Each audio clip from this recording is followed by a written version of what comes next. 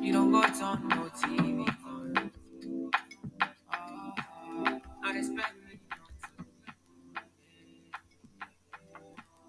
You don't go touch the rain.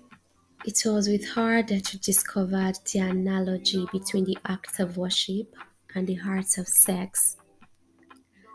She paid her reverence with bruised knees, a full throat, and phrases only you could understand, concessions and supplications for the gift of pleasure.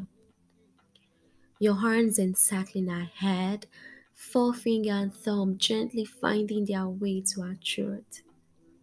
The God in you holds her in high regard and she worships you like no other worshipper before her.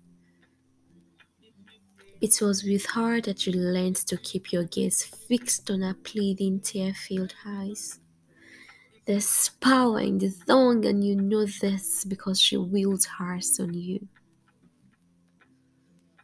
With her, you have died 1,000 times, ascended to Nirvana, and tossed back to earth, all in 15 minutes.